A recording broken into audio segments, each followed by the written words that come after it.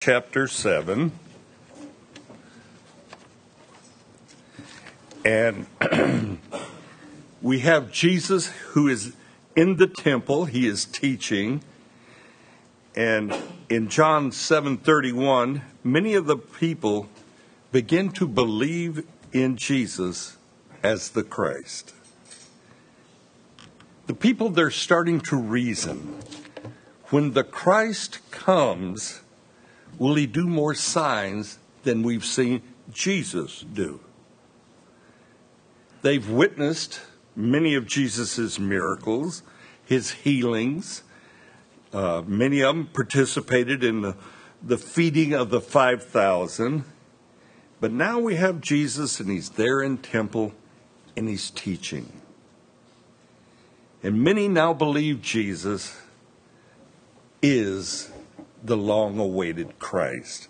So let's read John chapter 7, verse 32 through 36. The Pharisees heard the crowd murmuring these things concerning him, and the Pharisees and the chief priests sent officers to take him. Then Jesus said to them, I shall be with you a little while longer, then I go to him who sent me. You will seek me and not find me, and where I am, you cannot come. Then the Jews said among themselves, where does he intend to go that we shall not find him? Does he intend to go to the dispersion among the Greeks and teach the Greeks? What is this thing that he said, you shall seek me and not find me, and where I am, you cannot come? There in the temple we have a scene where the Pharisees and the rabbis and the chief priests, they're closely observing Jesus, and they also have their eye on the crowds. What are the people doing? Are they listening to Jesus? Are they believing in Jesus? And the Pharisees, they hear this murmuring of the crowds. No one dares to raise their voice, but it's a low-toned murmur. Have you ever noticed when somebody wants to tell you something that's confidential or perhaps insightful, they will lean up close to you and begin to almost whisper? Now, that's bad for me because I'm a little hard of hearing as it is. And I go, huh? Because I don't hear so well. But the crowds are murmuring, and it's a low, hushed tone murmur. The chief priests, however, send the temple guards to arrest Jesus. The Pharisees and these religious leaders are not seeking or looking for Messiah. They are in what we would call a protective mode. They like the religious structure as it is. They enjoy being in power over the people. And in politics, there's a pattern of order. Even today we see the first order is to get elected. The second order is stay in power by getting reelected. These religious leaders, they are against Jesus. They look upon Jesus as a threat to their power and a threat to their financial system. And many of the people are beginning to believe, beginning to turn to Jesus as the long-awaited Messiah. And this is a definite threat to their power. The religious leaders, their thinking goes something like this: if we admit Jesus is the Messiah, our entire life and our position of power will be lost. So they can't admit Jesus is Messiah.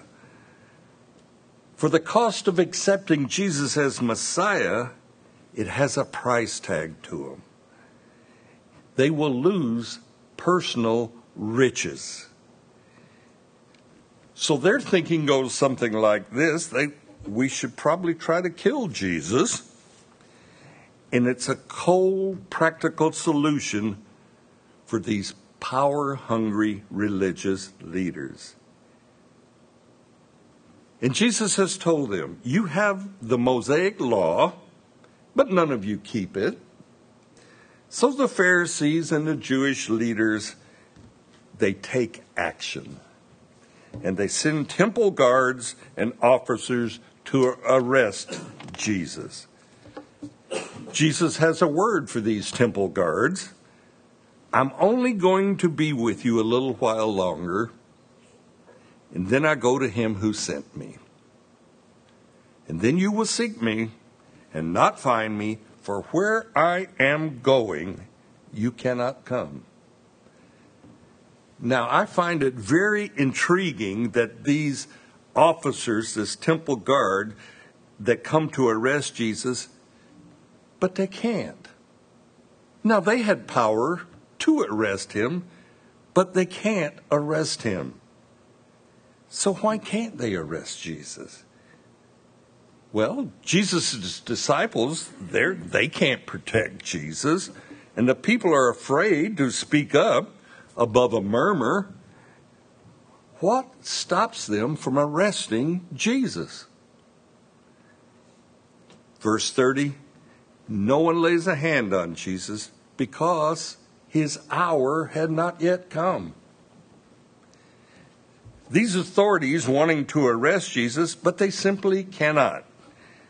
Even in the midst of chaos, we see here in this divided crowd, Jesus is in control.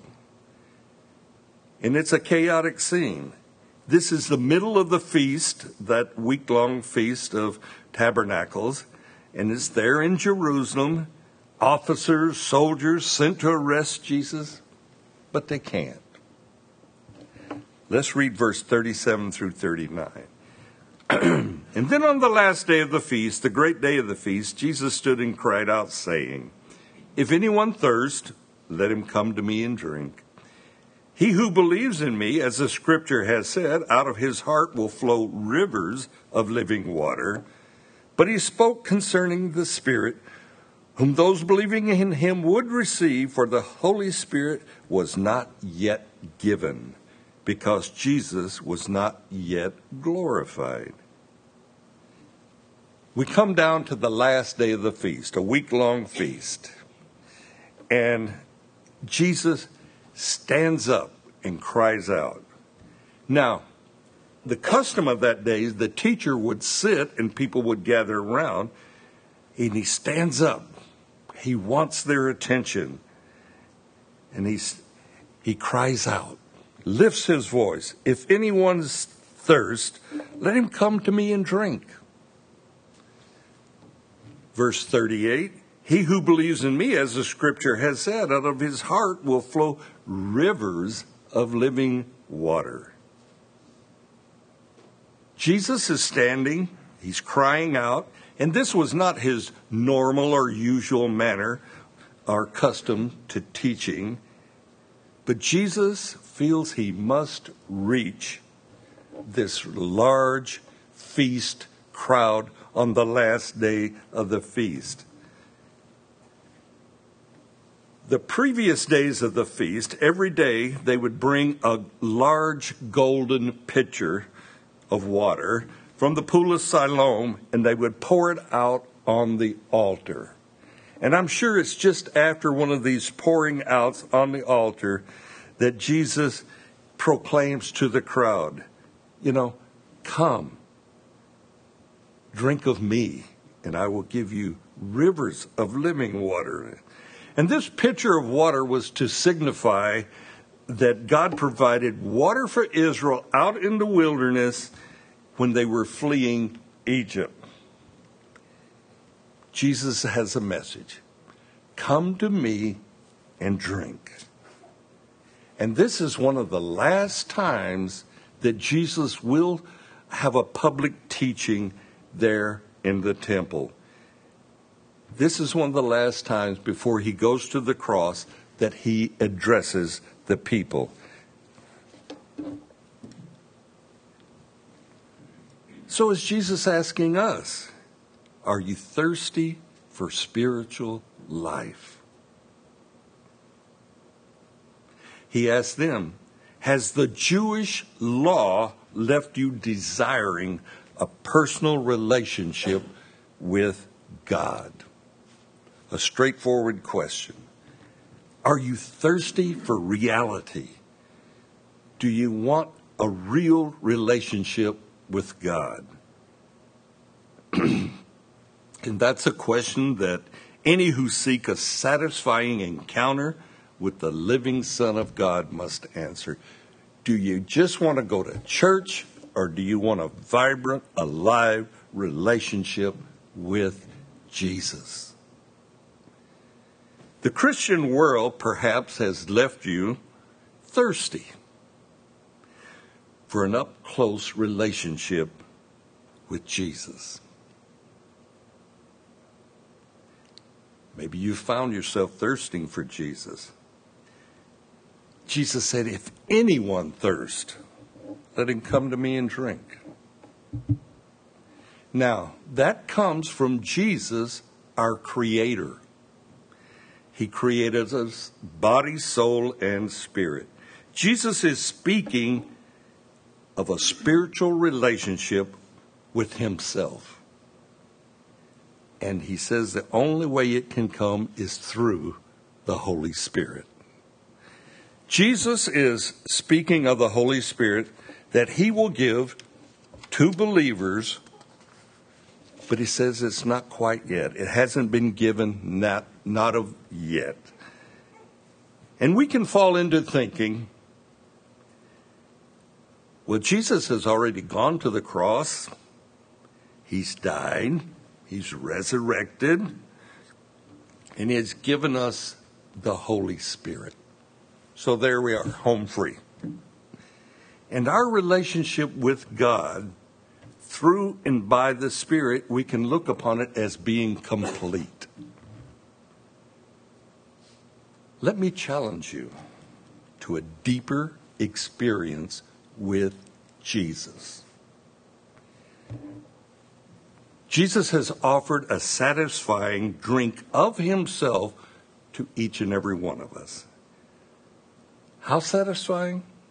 A relationship where we have rivers of living water flowing forth from us. What a poetic way to say that he will satisfy. So what is our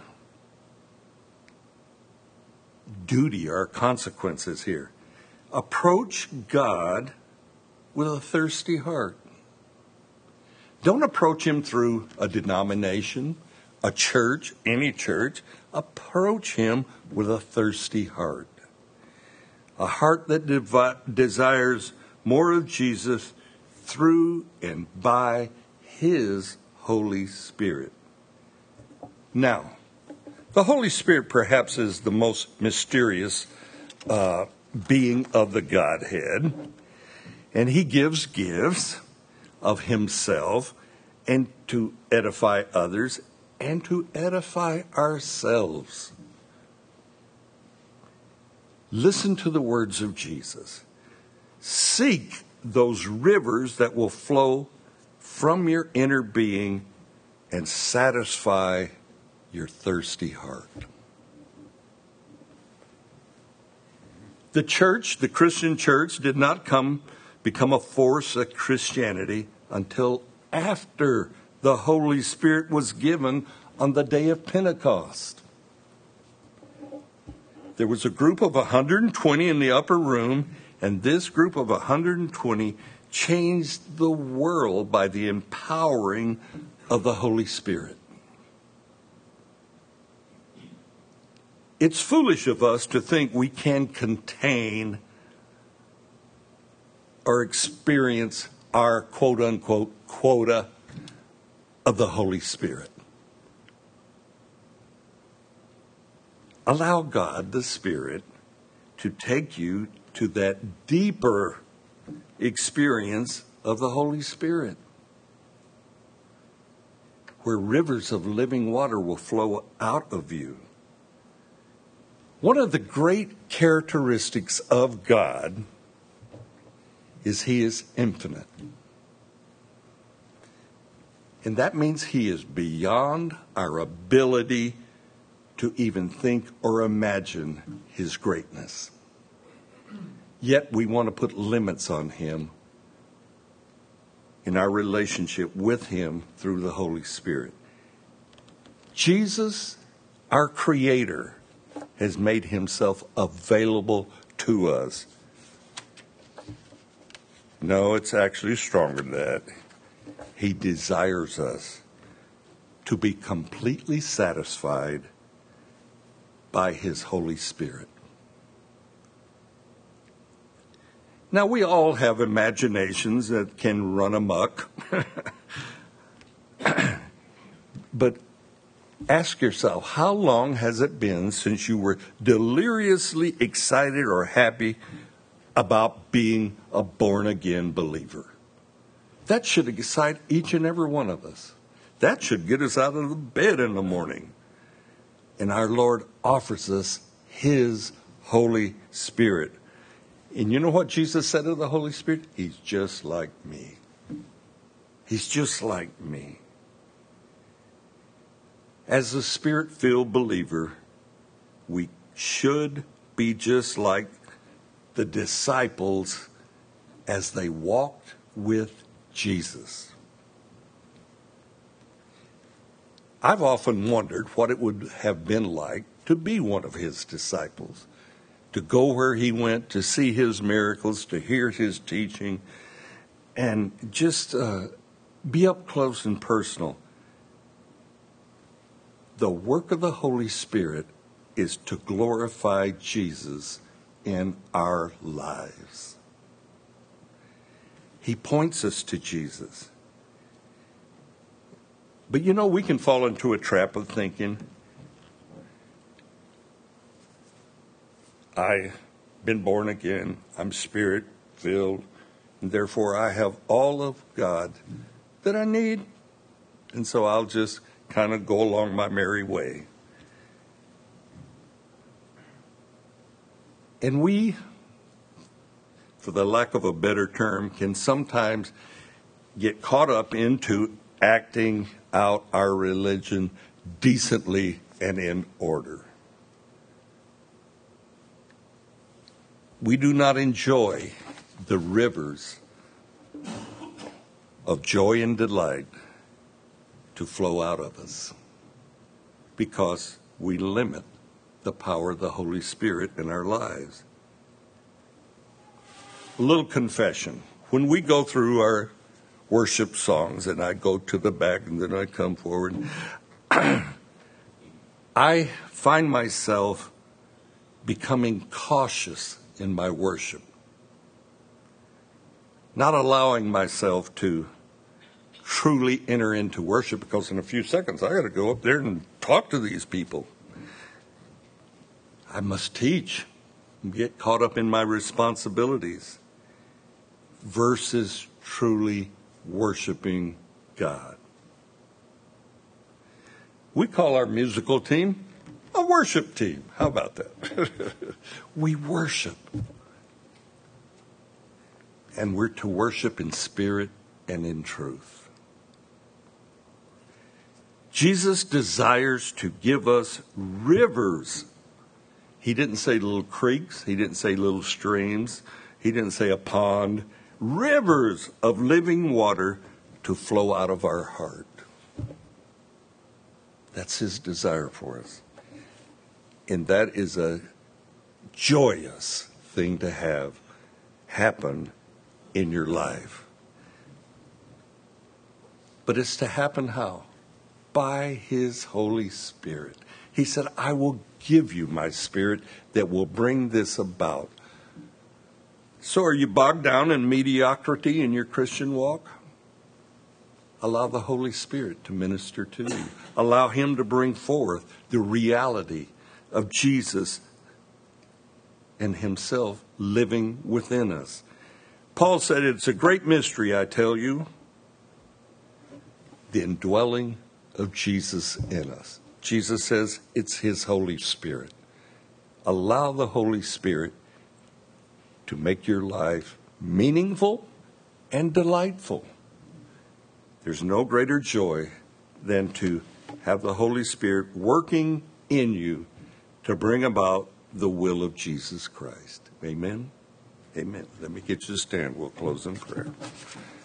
Now, there will be people in the prayer area that would be happy to pray for you. Our scripture reading says the Father gives good gifts.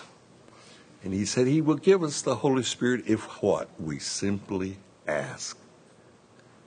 There's no prepping for the Holy Spirit. He will give it to us if we will ask. Let's pray. Father God, we're asking for you to give us your Spirit. Lord, we need your Spirit. We need your Spirit to lead us, to guide us, to teach us, to comfort us when we become downhearted, to lift us up, give us joy that is unspeakable. Let our relationship with you, Lord, just grow to the point where we cannot contain it, and that rivers would flow out of us, rivers of living water. Help us, Lord, to understand that you're much greater and bigger than anything we could attempt to limit the control of. Don't allow us to limit your Spirit in our lives, Lord. Fill us afresh and anew with your Holy Spirit is our prayer.